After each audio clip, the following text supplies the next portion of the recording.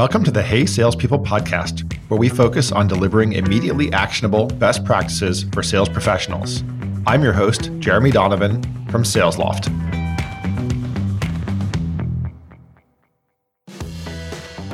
Hey salespeople, Jenna here.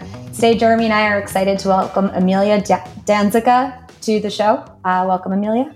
Thanks for having me, Jenna and Jeremy. Jeremy and I have actually decided to switch things up today with him playing the role of my trusty co-host. So, hey, Jeremy. Hello. Amelia is the founder of Growth Molecules, LLC, a company of growth revenue advisors who deliver data-driven customer success strategies to enable teams and customers. Ton of questions that we have for Amelia, and I want to start with just getting to know her a little bit better. Amelia, is there anything that you've been reading lately or anything that you found super insightful?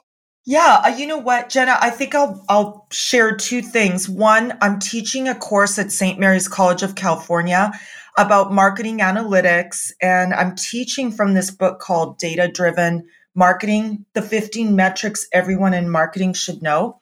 It's an old book. It's 10 years old. Mark Jeffrey of the Kellogg School of Management wrote it, but these 15 metrics are still so relevant.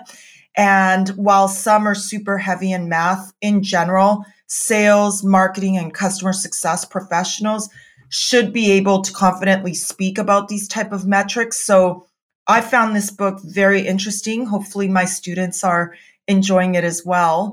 And then a more fun one is yesterday, Dave Kellogg, he's an advisor and angel investor, blogged about how to lead a strategic board discussion. And in the blog, he writes about how sometimes you are surprised by who you're presenting to if you're going into a board conversation. And so as a customer success professional, I've had this happen too. And I just laughed out loud. I was drinking hot tea last night when I read this blog, and it said, you might be surprised a few of the people who you're presenting to are going to be 23 years old. And so for anyone who's my age, I'm in my 40s, it's just like an interesting experience to go through when you're presenting to someone half your age, might be the age of your child. And so, I found it very interesting. I highly recommend the blog for anyone who is presenting to a board now or in the near future.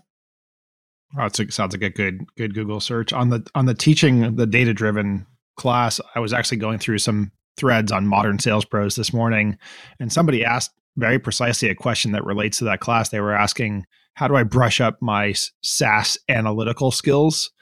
If you were to answer that question, how would you go about answering it? You know what? First of all, my teenager would say, Mom, just YouTube it. So there's one. But I did recently write a blog for Forbes about customer success metrics that I wish I knew when I was starting in SaaS a long time ago. And so I put 5 metrics together that I said, I actually think everyone in SaaS should know them, because at your all hands on Friday afternoon, when everyone's drinking beers, it goes over your head if the CEO starts showing a bunch of graphs and talking a bunch of jargon. If you don't know what they're talking about, you're checked out. And so Jeremy, if you send me that link, I'm happy to share the article, or I'll email it to you later. Well, you can't not go into those 5 metrics after teeing that up. It sounded like a softball, but I didn't know that was coming. What are those 5 metrics? And can you go into a little bit of detail on each of them? Yeah, you bet. Well, you know what? Maybe I'll give a teaser in the metrics. I mean, I think being able to speak, no matter how much you want to talk about net revenue retention. So how much is being sold, renewed, plus expansion, upsells, cross-sells, and resells, especially if you have lost your champion. You're in customer success, you might suddenly be reselling something you just finished onboarding. So you want to make sure that everyone understands net revenue retention. But if you have been in a board meeting, people want to know about churn. So while everyone today wants to talk about the positive, like, hey, look at how great we're doing, board members want to know about churn and what are the causes? How can they help mitigate the churn? So I think those are 2 really important ones. Another one, I would argue, while Many people hate this score. At the end of the day, board members care about it, and that's your NPS, your customer satisfaction. And more than ever with social media and the rise of the voice of the customer, you have to be measuring continuously the customer's voice throughout the journey. So I think those are a couple more that everyone should understand before you start talking all this jargon to your employees. Why not make it part of your onboarding process? Like, hey, here's some acronyms you might hear us talk about. Here's why they're important to you and to our organization. If you're all aligned, speaking the same language, you're all able to move in the same direction in a more constructive way, shall we say. Everyone understands the vision. Yeah, so those are all really great metrics. I see that you've worked with a lot of really great companies, created customer success playbooks, likely incorporating all of those metrics. What is the first thing that you generally do when you go to work with a company and you're assessing their landscape and trying to determine how to proceed with creating a customized customer success playbook for them? Besides talking to customers, so putting yourself in the customer's shoes, I will want to talk to the executives, to the customer success managers that are thriving in their roles and really knocking it out of the park with renewals, expansion, building customer relationships, but also the ones that are struggling and maybe newer people who may not be working closely with customers yet. They'll give us insights into what's missing, what they need to be really successful. And then I like to do a SWOT analysis, just becoming a detective. So looking at all the strengths of the company that I'm able to find online, looking at the weaknesses. Maybe there's no social media presence, no G2, or maybe there's tons. Are they being addressed? Those kind of things are really important. Obviously, opportunities for expansion, growth, enabling your customers and the customer success professionals, and then weaknesses, right? No one wants to talk about weaknesses, but the reality is no one's hiring me to build a playbook if we're not addressing the weaknesses, because I have to be able to show value or impact of these playbooks long after I'm gone. Are there any common trends or weaknesses that you see when you are doing these initial evaluations that you see a lot of companies struggling with? I'll give two very different ones. So the first one is I have a lot of CSMs that I coach that will come to me, pay me out of their pockets to help them on practicing their executive business reviews or how to run an onboarding with the customers to show value. And I'll always ask, I send an intake type of form and ask, why are you hiring me? Like, what went wrong with your CS enablement? And they said, it's great. They certified us in the product.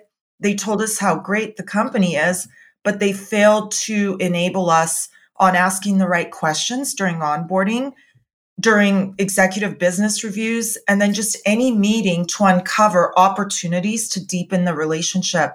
And I always say, don't have a check-in for the sake of a check-in, right? That is a huge waste of your time and the customers.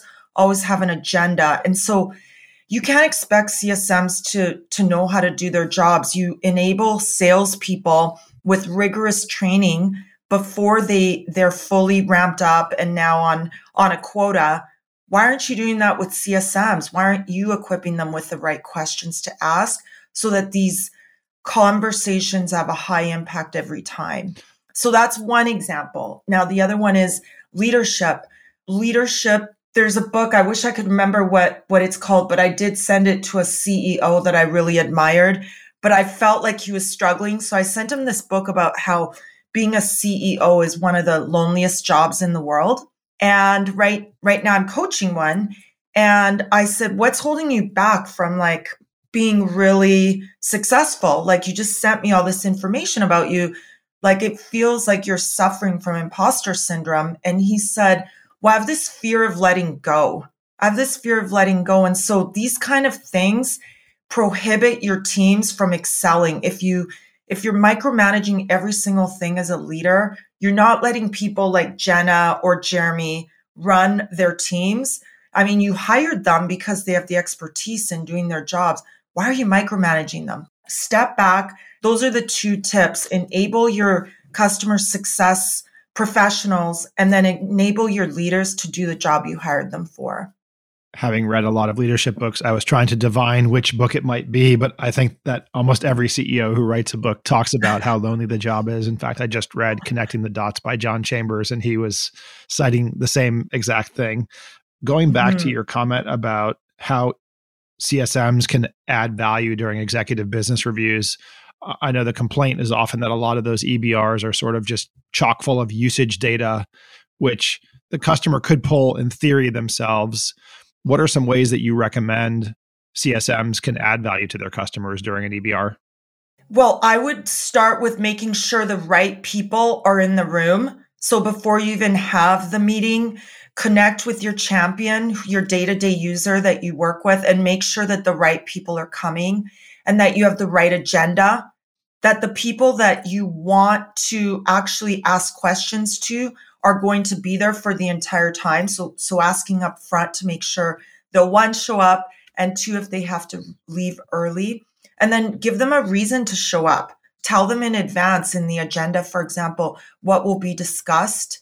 And last year when I was acting as an interim customer success officer, I worked with this team and we had Chorus in place, and I started looking at the voices, how much the CSMs were speaking versus the customer. Executive business review should be an opportunity to uncover opportunities to expand the relationship. The customer doesn't really care about your product. They care about the impact your product is making on their business. And so you want to make sure you're spending more time asking questions than talking about the product. And I would say that is very important. And over the course of 3 months, as a team during our weekly meetings, we would look at the voices, how much the CSMs were speaking versus the customer. And over the course of the 3 months, we worked to lower it below 45%. It was really exciting for them to learn how to be silent, actually learn to listen and ask the right questions so that the customer feels heard and that the plan you're going to create for the next quarter, the next year is actually about their business, not your product.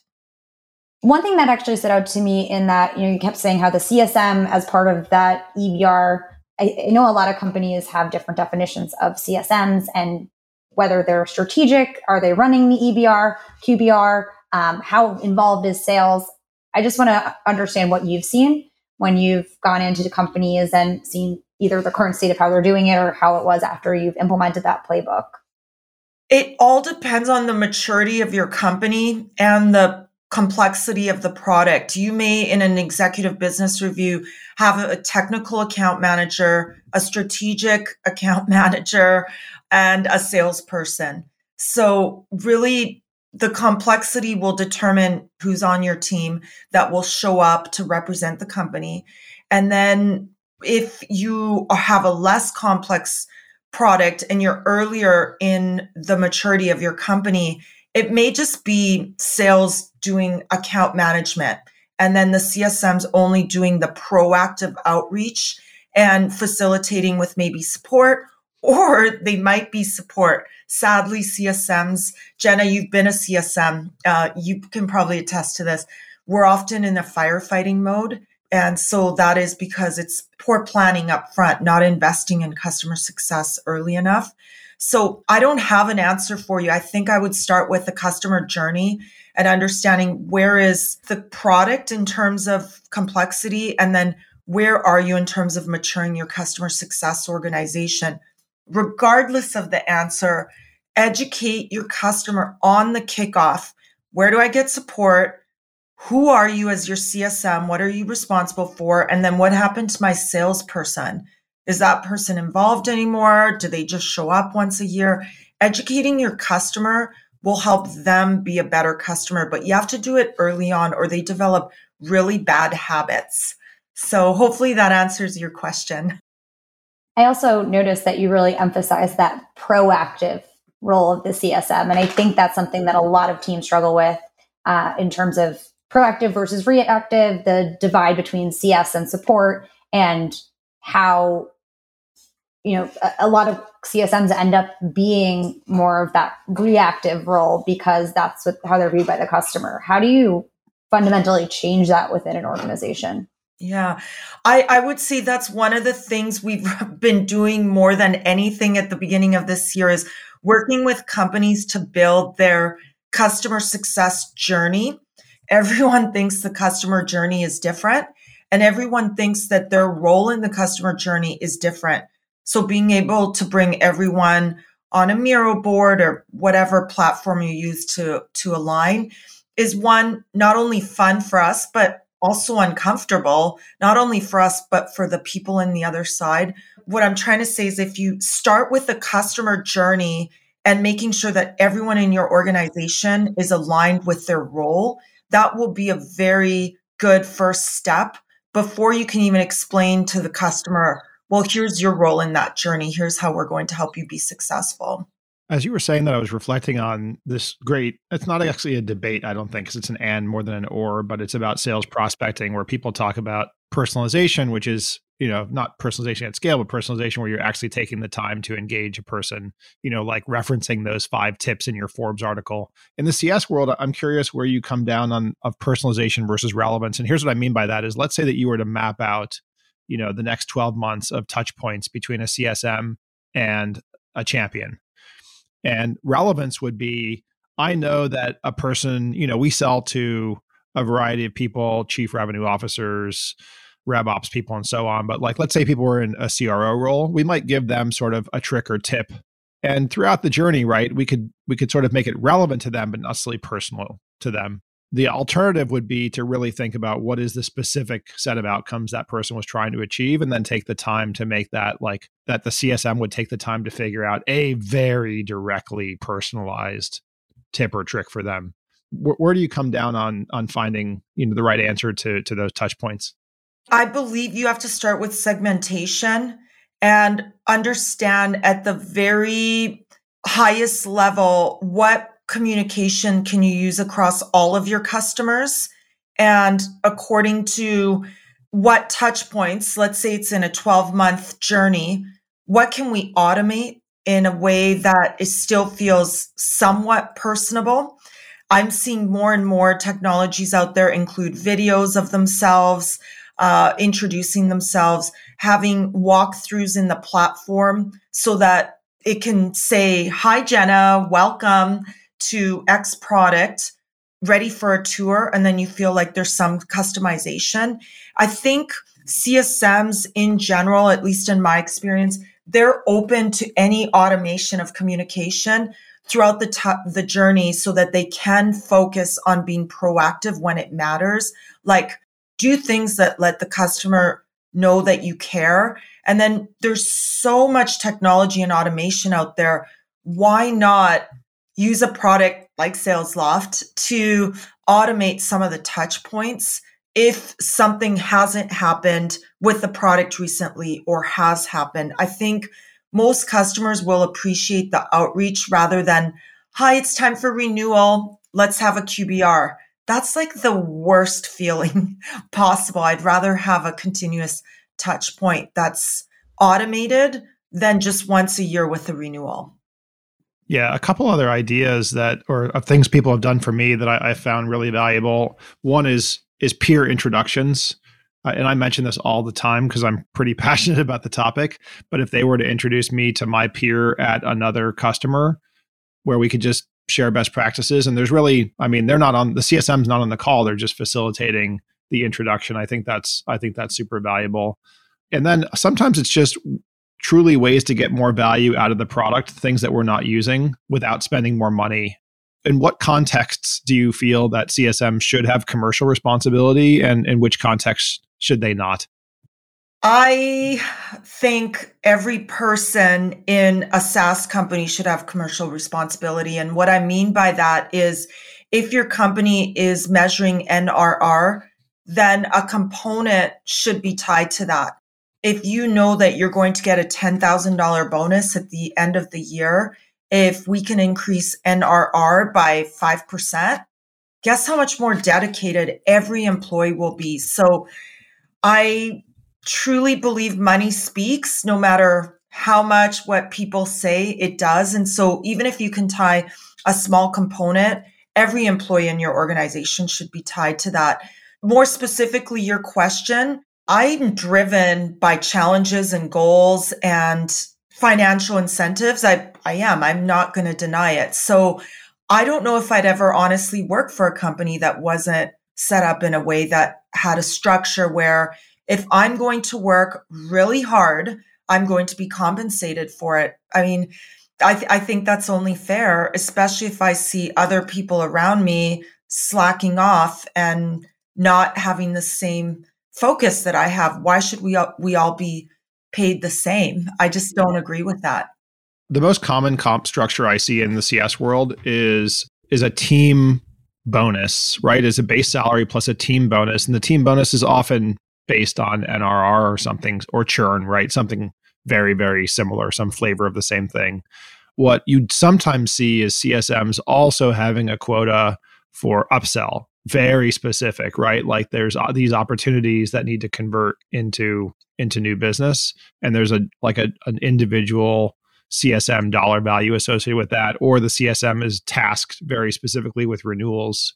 When should they have that sort of hyper direct responsibility? And I do love your perspective, by the way, on having everybody in the company get a little something out of the NRR.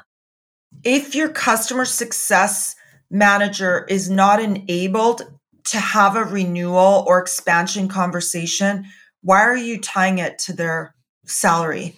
So you spend so much time on RKOs, SKOs, training your salespeople on how to have expansion conversations. You bring in all these sales experts, but are you doing that for CS? You might not be teaching them how to have those conversations. Why are you tying money to that then?